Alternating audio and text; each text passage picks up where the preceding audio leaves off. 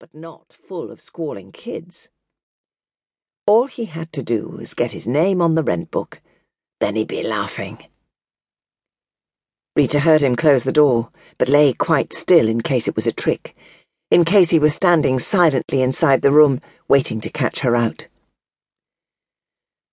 It was a full 2 minutes before she allowed herself to open her eyes into the darkness of her room. She could see nothing.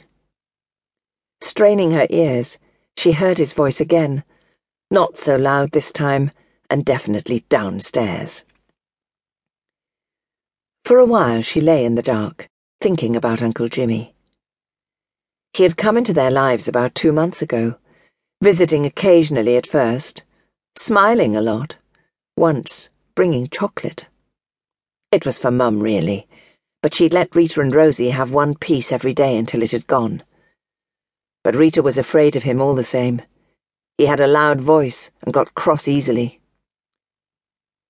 Rita wasn't used to having a man in her life. She hardly remembered her daddy. Mum said he'd gone to the war and hadn't come home.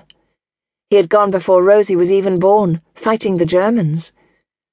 Rita knew he'd been in the Air Force, flying in a plane high over Germany, and that one night his plane hadn't come back. There was a picture of her daddy in a silver-coloured frame on the kitchen shelf. He was wearing his uniform and smiling. Wherever you moved in the kitchen, his eyes followed you, so that wherever she sat, Rita knew he was smiling at her. She loved his face, his smile making crinkles round his eyes, and his curly fair hair half covered with his Air Force cap. Rosie had the same sort of hair, thick and fair, curling round her face.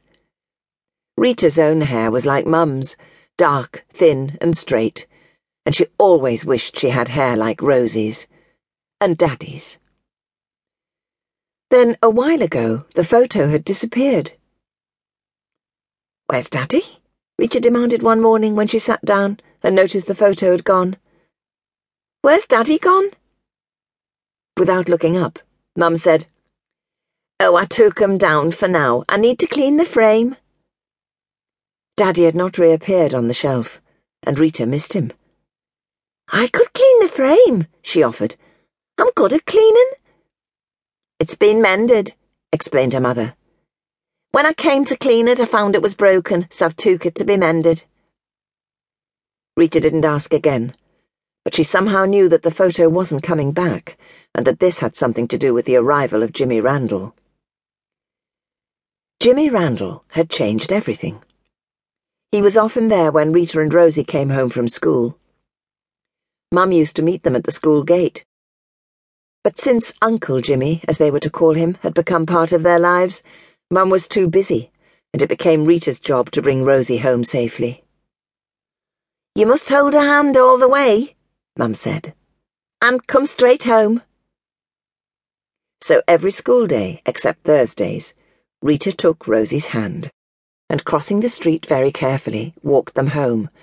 Almost every day when they got home, Uncle Jimmy would already be in the kitchen with Mum. On Thursdays, Gran met them at the school gate and gave them tea. Sometimes she let them play in the park they passed on the way. "I don't like Uncle Jimmy," Rita confided to her grandmother one Thursday when they were having tea. "He shouts. I dropped a cup yesterday and he sent me upstairs with no tea. It didn't even break, Gran. It's not fair." Gran gave her a hug. "Never mind, love," she said. "Perhaps he won't be around for long." But Lily didn't like him either. Lily Sharples was Mavis's mother. A widow herself, she still lived in the small brick house in Hampton Road where she'd lived all her married life. It had been spared by the Luftwaffe when others in the vicinity had been flattened, and despite further raids, Lily remained stubbornly in occupation. "It's been my home for nigh on 30 years, Lily told Mavis. "And when I leave, it'll be feet first." Lily was worried about Mavis and her family.